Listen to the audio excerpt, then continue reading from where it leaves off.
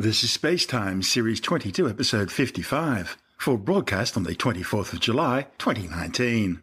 Coming up on Spacetime, disproving conspiracy theories about the Apollo moon landings, Hayabusa 2 undertakes its second successful touchdown on the asteroid Ryugu, and NASA looking at using atomic-powered rockets to get there in half the time. All that and more coming up on Spacetime. Welcome to Space Time with Stuart Gary.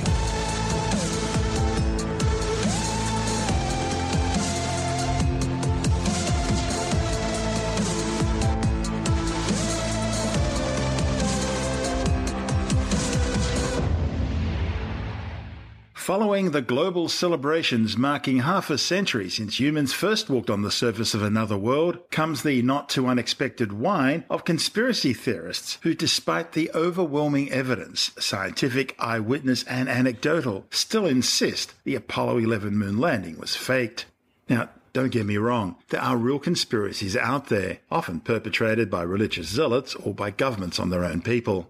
But there are also many conspiracy theories which are pure fake, often spawned by hatred, racism, criminal gain, jealousy or greed.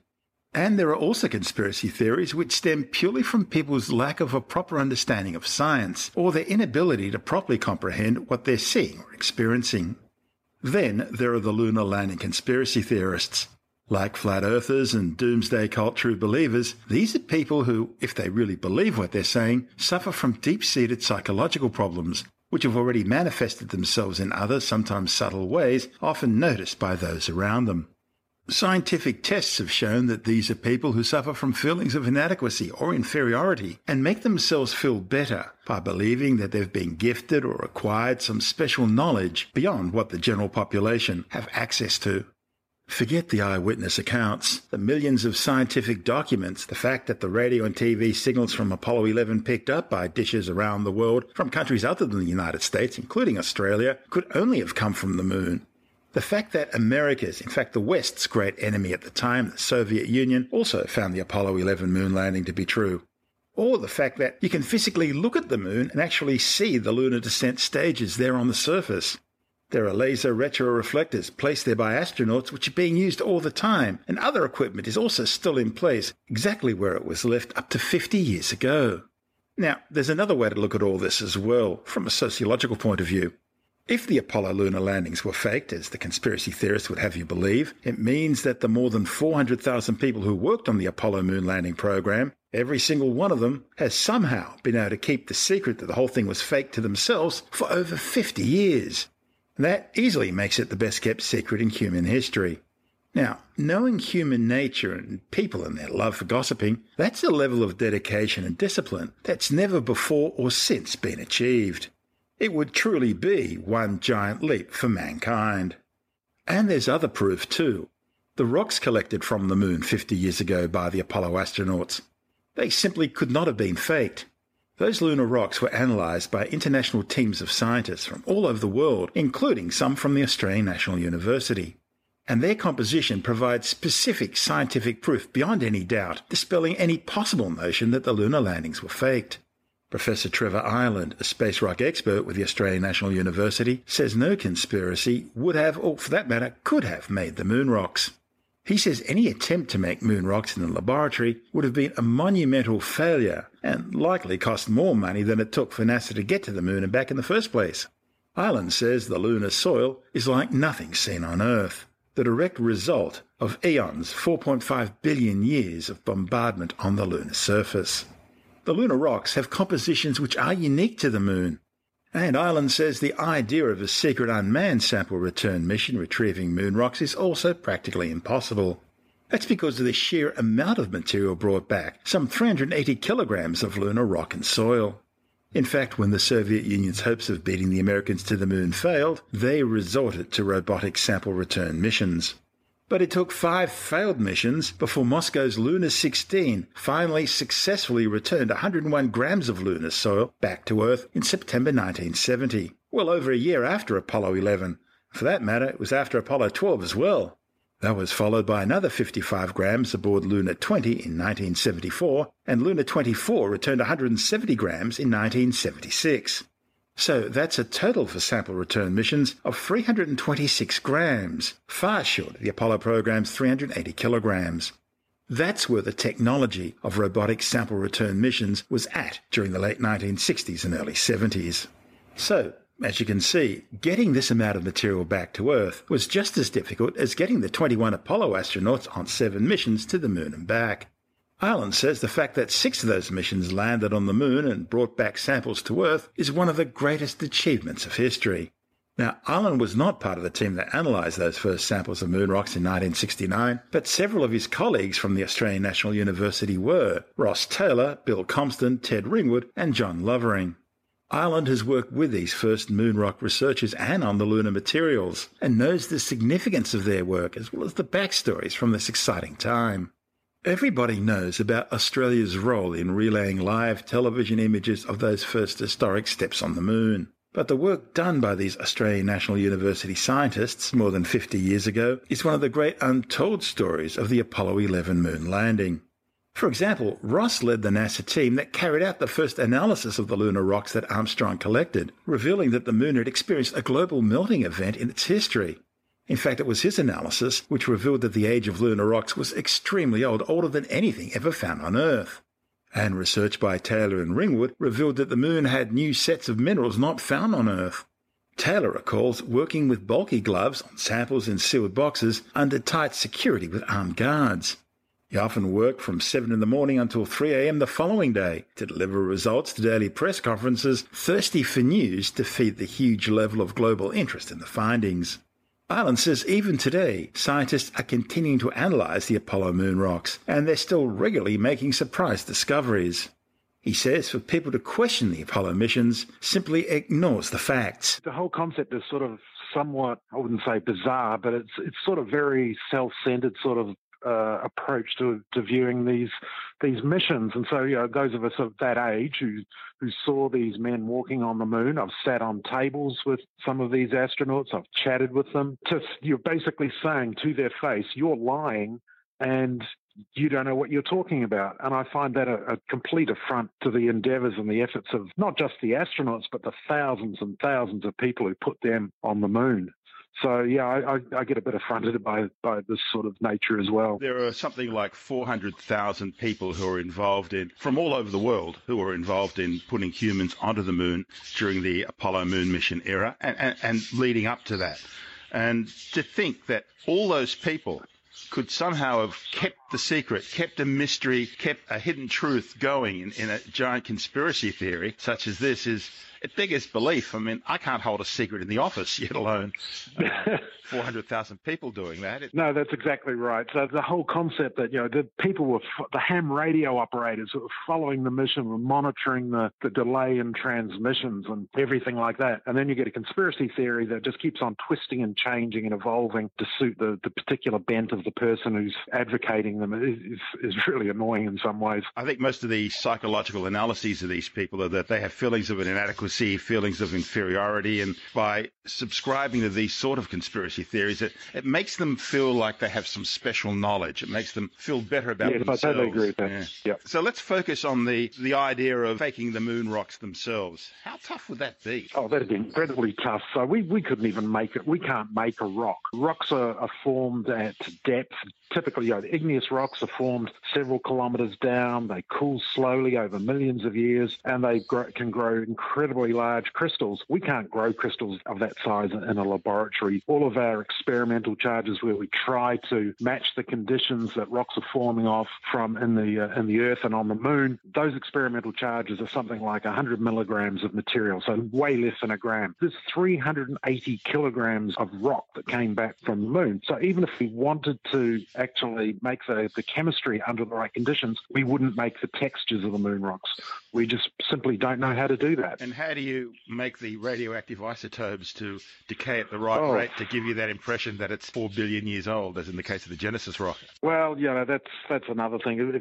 If you don't want to believe in radioisotope dating, what can I say? But from a science point of view, every time we look at these rocks, we see a specific suite of ages. So we're going back to ages which predate the Earth, so 3.8 to 4.3 billion years typically. We can measure rubidium, strontium, uranium, lead, potassium, lithium argon. We may get some differences in those ages, but they're totally consistent with the bombardment history of the moon as well. So we know the moon is a very old surface. That's one of the key features of it. We can see lack of alteration in these moon rocks. They haven't been exposed to water. They have all sorts of attributes that sort of put them apart and set them apart from everything we have on Earth. Yeah, you've worked with some of the researchers at the ANU who worked with those first moon rocks recovered from the lunar surface. Tell me about that. So that was sort of amazing. I used to go to tea with Ross Taylor and Ted Ringwood and Bill Compston, and I met Don Lovering on a number of occasions. So these guys were part of a major effort for Australia to actually generate the data which was then used to establish what the moon actually was.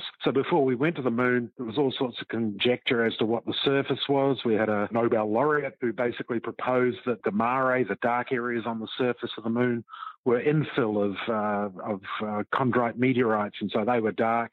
And then you had a different scenario for the lighter highlands. So we know that's not right, but that was proved not right because we went to the moon and we got rocks. And so those rocks came back to Australia very soon after, in about September of 1969. Ross Taylor had been working on them in Houston. They had a mass spectrometer almost identical to his, so he knew how to use it and use it well. So Ross was basically housed in Houston doing those analyses. We got samples of the rocks back to Australia. Bill Compston was working on rubidium strontium at the time and doing whole rock rubidium strontium, which is all you need really for these really old rocks. And John Lovering and Ted Ringwood were experts in mineralogy and understanding what the conditions under which these rocks formed. So the big thing about all of that was that this is the first extraterrestrial body we'd visited. And so we have meteorites and things like that, but they're completely different from actually going to effectively a large celestial body, which will have its own particular history.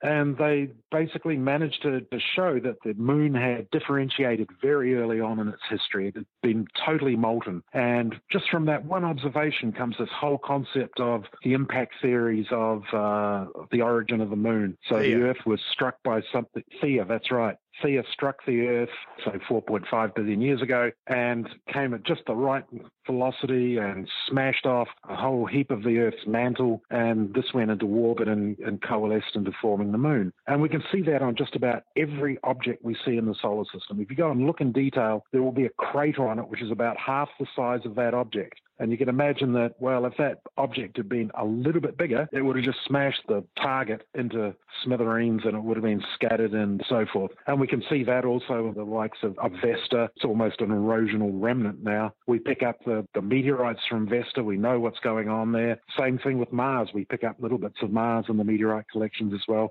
And we pick up lunar meteorites. We know they're lunar meteorites because we went to the moon and we brought those back and they just match identically with what we see. I would never advocate violence or support it, but I must admit I had a certain comfortable feeling when Buzz Aldrin thumped that moon landing conspiracy guy in the face. Yes, that's a lovely piece, and that's how society works, isn't it? It's like he bops him in the face, and the guy sues him, and the jury finds Buzz not guilty because it was self-defence. It's just a perfect result. That's astronomer Professor Trevor Ireland from the Australian National University. And this is Space Time. I'm Stuart Gary.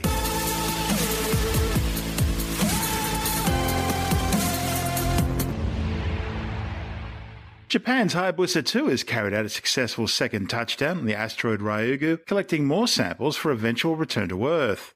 Japan Aerospace Exploration Agency mission managers say the data sent back from Hayabusa 2 confirms the touchdown sequence, including the discharge of the projectile for sampling, was completed successfully. JAXA says Hayabusa 2 is functioning nominally and the second touchdown ended in success. Hayabusa 2 arrived at Ryugu, a small asteroid about 300 million kilometres from Earth, back in June 2018. Ryugu is a potentially hazardous NEO or near-Earth object belonging to the Apollo group of Earth-crossing asteroids.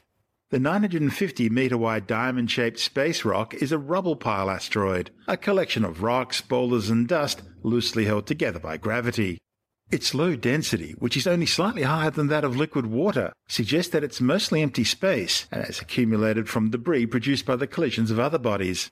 Ryugu is a rare type of asteroid known as a spectral type CG, which includes the properties of both common carbonaceous or high-carbon C-type asteroids and relatively rare G-type asteroids, which contain strong ultraviolet absorption features, suggesting phyllosilicate minerals such as clays or mica. Earlier on in the mission, Hayabusa 2 deployed 4 small lander rovers on the asteroid's surface to study its structure, mineralogy composition, thermal behavior, and magnetic properties, and of course to send back pictures to mission managers on Earth. Hayabusa 2 undertook its first sample collection on Ryugu's surface back on February the 22nd. The sample collection technique involves firing a small titanium bullet at close range into the asteroid's surface, and then swooping down to collect some of the ejecta and dust kicked up by the projectile into a special horn-shaped scoop. Then in April, the 609-kilogram spacecraft began preparing for its second sample capture mission by dropping a 2-kilogram copper impactor from an altitude of about half a kilometre above the asteroid's desolate boulder-strewn surface. The impact blasted a 10-metre wide, 2-metre deep crater, allowing mission managers to access material from deeper down below the crust, a region which hasn't been exposed to sunlight for billions of years. JAXA had targeted Hayabusa 2's second touchdown for an area about 20 metres north of the crater, where darker material from inside the crater appears to have landed. The spacecraft then fired another titanium bullet, again creating a spray of dusty grainy debris, which the probe again scooped up with its horn. Scientists want to learn why Ryugu is so dark. In fact, it's among the least reflective bodies in the solar system.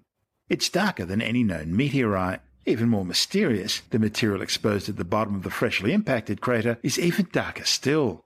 Ryugu's surface is absolutely covered in an unusually large number of boulders, more over a given area than any other asteroid ever explored.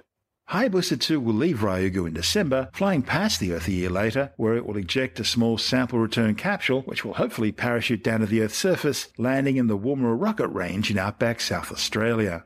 By the way, that name Ryugu, well, it means dragon palace in Japanese, and refers to a magical underwater palace in Japanese folklore, where a fisherman travelled on the back of a turtle, returning home with a mysterious box, much like Hayabusa 2's sample return capsule.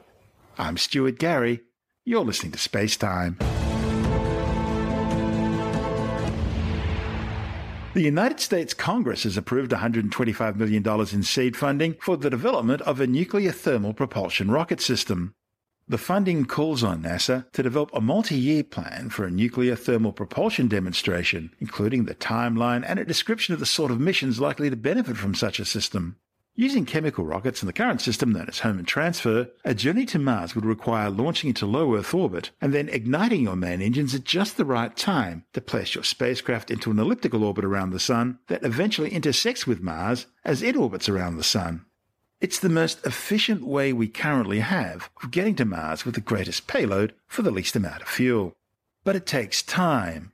About 6, 7, or possibly even 8 months, depending on exactly where Earth and Mars are in relation to each other as they both orbit the Sun at different speeds. A nuclear thermal propulsion system would take just 100 days. Missions further afield to Saturn would take just 2 years, instead of the 6.5-year journey Cassini undertook. And if you're heading for Pluto, that could be done in just 4 years, rather than the 10 taken by New Horizons. So as you can see, in terms of speed, a nuclear propulsion system has lots of advantages over chemical propulsion. The original nuclear-powered rocket concept was known as Project Orion, and it was using a different system known as nuclear pulse propulsion, in which the spacecraft would be directly propelled by the shockwaves from a series of small atomic bombs detonated behind the craft. Early versions of this vehicle were proposed to take off from the ground, involving significant nuclear fallout. Later versions were presented for use only in space. But the Partial Nuclear Test Ban Treaty of 1963 ended Project Orion before it could be tested with atomic bombs. But 2 years earlier, in 1961, NASA and the US Atomic Energy Commission were already looking at a different kind of atomic rocket known as nuclear thermal propulsion. Chemical rockets work by igniting flammable chemicals and forcing the exhaust gases out of a nozzle. It's all about Newton's third law, which states that for every action there's an equal and opposite reaction, which then pushes the rocket in the opposite direction to the exhaust gases. And nuclear thermal propulsion really works the same way, but instead of using a chemical reaction, it uses tiny marble-sized balls of uranium fuel undergoing fission and releasing huge amounts of energy, which are then used to heat up hydrogen gas to some 2,500 degrees Celsius. This gas then quickly expands, pushing out of the rocket's exhaust nozzle at extremely high velocities, 3 times that of a chemical rocket. NASA set up its Nuclear Engine for Rocket Vehicle Application, or NOVA program in the late 1960s to look at nuclear technologies that could take people to Mars, eventually building the Phobos 2A nuclear reactor, which could generate 4,000 megawatts of power for 12 minutes. But the program was shut down in the early 1970s when NASA began to focus on developing the space shuttle. Another type of nuclear thermal propulsion would use fusion rather than fission reactions. This would be more efficient, produce less radioactive waste, and could use lower levels of uranium enrichment. And like NOVA, it's already undergoing testing.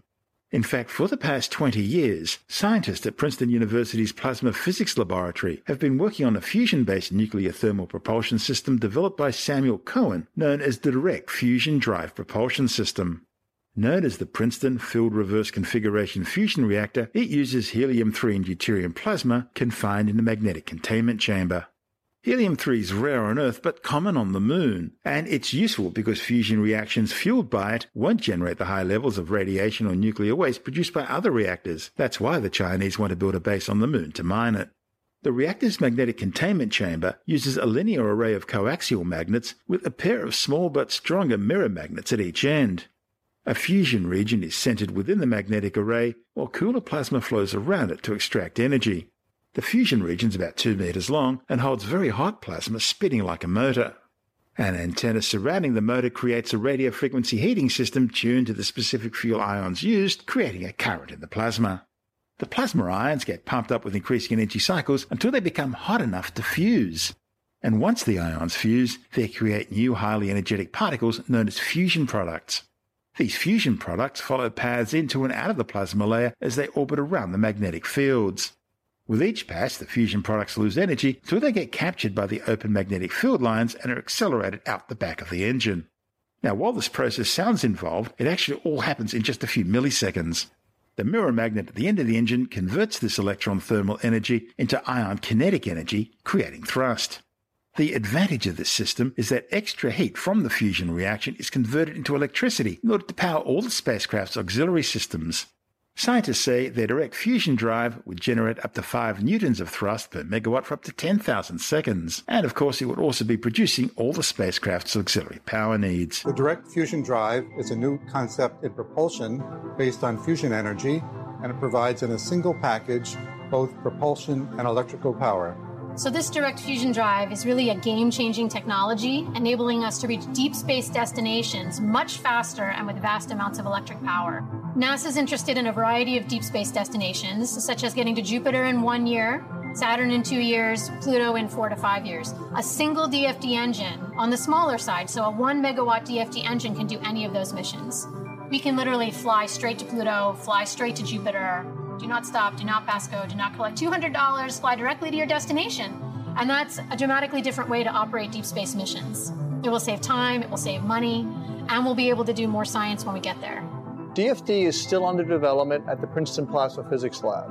In DFD, rotating magnetic fields created by antennas on the front and back of the vessel and on top on the bottom create current in the plasma, and that current helps to confine the plasma and to heat the plasma to about 1 billion degrees centigrade. So the purpose of the DFD is to make thrust, but the fusion reactor makes energy. It makes energetic particles. So you have to convert that energy into thrust. We do that by allowing the fusion particles, the fusion products, pass through the scrape-off layer, heating up the plasma there, and that plasma shoots out the nozzle, generating the thrust. DFD is different from other fusion concepts because it is much, much smaller. Ours would be about the size of a minivan. The current machine, PFRC-2, very efficiently heats electrons, and we're upgrading the power supplies so that we can heat ions. If we can heat the ions in this machine to about 10 million degrees centigrade, we could prove some of the physics theories that have told us we can make a fusion reactor. A 1 megawatt power plant is ideal for a wide variety of applications. This includes military forward power, remote power, portable power, emergency power, powering mines in the Yukon, and powering spacecraft. There's a lot of interest in searching for life on Europa, which is one of the moons of Jupiter. We could get there in 1 year with just a single DFD engine. With a few kilograms of fuel, we'd have enough power for more than 10 years. We could deflect asteroids that might be coming towards the Earth that would cause major damage. Working on this is very meaningful. The ability to provide power to people on the Earth, the ability to explore the planetary system, to go beyond the planetary system. We are excited about the future because DFD opens the door to new applications that are not possible today. And there you heard Samuel Cohen from Princeton Plasma Physics Laboratory, Stephanie Thomas, Vice President of Princeton Satellite Systems, and Michael Plusik, President of Princeton Satellite Systems. And this is Space Time. I'm Stuart Gary.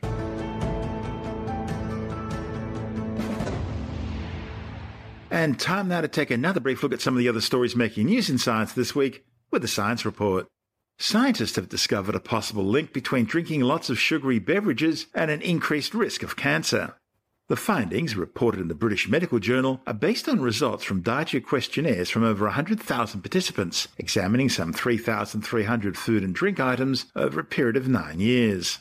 They found that an additional 100 milliliter increase in consuming sugary beverages was associated with an 18% increase in overall risk of cancer and a 22% increase in the risk of breast cancer. The authors suggest that limiting sugary drink consumption, together with taxation and marketing restrictions, might contribute to a reduction in cancer cases. A new study says many vitamins, supplements and dietary interventions don't seem to help people live longer or stave off heart disease and could in fact be doing you more harm than good. The findings, reported in the journal Annals of Internal Medicine, looked at 16 supplements and 8 dietary interventions, such as the Mediterranean diet, and found only a few with clear evidence that they really did help avoid death and cardiovascular events in adulthood. And those that did show some benefit also included reduced salt intake, omega-3s, and folic acid. On the other side of the coin, researchers found taking calcium plus vitamin D actually increased one's risk of stroke. An accompanying editorial cautions about the quality of the evidence, but says that for now at least it's reasonable to hold off on recommending supplements or dietary modification for heart disease prevention. Scientists have discovered that Australia's once-in-a-century drought in the early 1900s caused mass ecosystem collapse to more than a third of the country's plants and animals. A report in the Proceedings of the National Academy of Sciences warns that with climate models predicting more frequent and more intense droughts due to anthropogenic climate change, an increase in such events could be devastating for global biodiversity. Australia's Federation Drought, as it's called, was one of the world's worst recorded mega-droughts, with much of the country receiving less than 40% of its average annual rainfall, with 1902, the year after Federation, being the driest year on record. NASA's satellites have discovered the world's biggest seaweed bloom, stretching across the surface of the tropical Atlantic Ocean from the Gulf of Mexico all the way to the coast of West Africa. A report in the journal Science claims that computer simulations show that this belt of brown macroalgae sargassum can weigh as much as 20 million tons in a good season. The massive bloom's shape is determined by ocean currents. Satellite imagery shows that major blooms have occurred every year between 2011 and 2018, except for 2013, when no bloom developed at all. Scientists say that's because seed populations of sargassum, measured during the winter of 2012, were unusually low. Before 2011, most of the free-floating sargassum in the ocean was primarily found in patches around the Gulf of Mexico and the Sargasso Sea, so named because of its popular algal resident. In patchy doses in open ocean, sargassum contributes to ocean health by providing habitats for turtles, crabs, fish and birds, and like other plants, producing oxygen through photosynthesis. But too much of this seaweed can crowd out marine species, especially near the coast. Scientists say sargassum populations began to explode in response to increased nutrients due to changes in ocean currents brought about by climate change. So, what do you think? Was Michael Jackson better looking before or after plastic surgery? Well, US researchers say people tend to find men more attractive, more likable, and more trustworthy after they've had cosmetic surgery done on their faces. The findings, reported in the Journal of the American Medical Association, also found that people felt men who had plastic facial surgery also had improved social skills. Researchers surveyed 145 participants, asking them to rate photos from 24 men both before and after going under the knife. The authors say this kind of facial touch-up appears to not only boost one's physical attractiveness, but a variety of personality traits as well. As for me, I think Jacko should have stopped at Thriller. If you're on the market for a new cell phone, now might be a good time to buy, with the launch of the 5G network and a gaggle of new cell phones full of gadgets. With more, we're joined by Alex Horosh from whistleout.com.au. Nokia just launched 2 new budget smartphones in Australia, the Nokia 4.2 and the Nokia 3.2. These come in at $299 and $249 respectively. So they're like some of the cheaper devices around in the market and also in the Nokia family. So these are pretty basic smartphones, but they do have a few unique features. There's facial recognition in both the phones. It's not quite as secure as what you get inside like an iPhone 10, because like it's just, I guess, 2D facial recognition rather than 3D technology, which requires more cameras, infrared sensors, and the like. But it is still facial recognition in a cheap phone, which is pretty cool. There's a notification light around the power button, which is pretty nifty. So if you've got your phone down, like face down, and you get a notification, the light around the power button will light up, so you can tell that you've got a new message or an unread email just by looking at the button, which is, I really like. It's a really cute idea. And these phones do run Android One, which is, I guess, kind of like a version of Android that Google helps maintain directly. So when a phone runs Android One, it's guaranteed to have at least 2 major operating system upgrades. So these are run Android Pie, so they'll go through get Android Q later this year, and then Android R. But they also get 3 years of security updates, which is kind of unheard of when it comes to cheaper phones. The basics, how big's the screen, how many pixels has it got, sort of RAM do the phones have, how long's their battery last? The Nokia 4.2, it's got a 5.7-inch display, like mid-tier Snapdragon processor, 3 gigabytes of RAM, 32 gigabytes of storage, and a 12-megapixel rear-facing camera with a second 2-megapixel lens for depth, and it's got a 3,000 milliamp hour battery, which should comfortably be a day. The Nokia 3.2 is a little bit bigger. It's got a 6.2-inch display, again, like a mid-tier Snapdragon processor, 2 gigabytes of RAM, 16 gigabytes of storage, a 10-megapixel camera, and a 4,000 milliamp hour battery, which Nokia says will last up to 2 days. That's Alex Horosh from whistleout.com.au. You're listening to Space Time. I'm Stuart Gary, and that's the show for now. You can subscribe and download Space Time as a free twice-weekly podcast through Apple Podcast iTunes, Stitcher, Bytes.com, Pocket Casts, SoundCloud, YouTube, Audio Boom, from spacetimewithstuartgary.com, or from your favorite podcast download provider. Spacetime's also broadcast coast to coast across the United States on Science 360 Radio by the National Science Foundation in Washington, D.C., and available around the world on TuneIn Radio. If you want more Spacetime, check out our blog where you'll find all the stuff we couldn't fit in the show, as well as loads of images, news stories, videos, and things on the web I find interesting or amusing. Just go to spacetimewithstuartgary.tumblr.com. That's all one word and in lowercase, and that's Tumblr without the E. You can also follow us on Twitter through @StuartGary, at Spacetime with Stuart Gary on Instagram, and on Facebook, just go to www.facebook.com/Spacetime with Stuart Gary. Spacetime is brought to you in collaboration with Australian Sky and Telescope magazine, your window on the universe. You've been listening to Spacetime with Stuart Gary. This has been another quality podcast production from Bytes.com.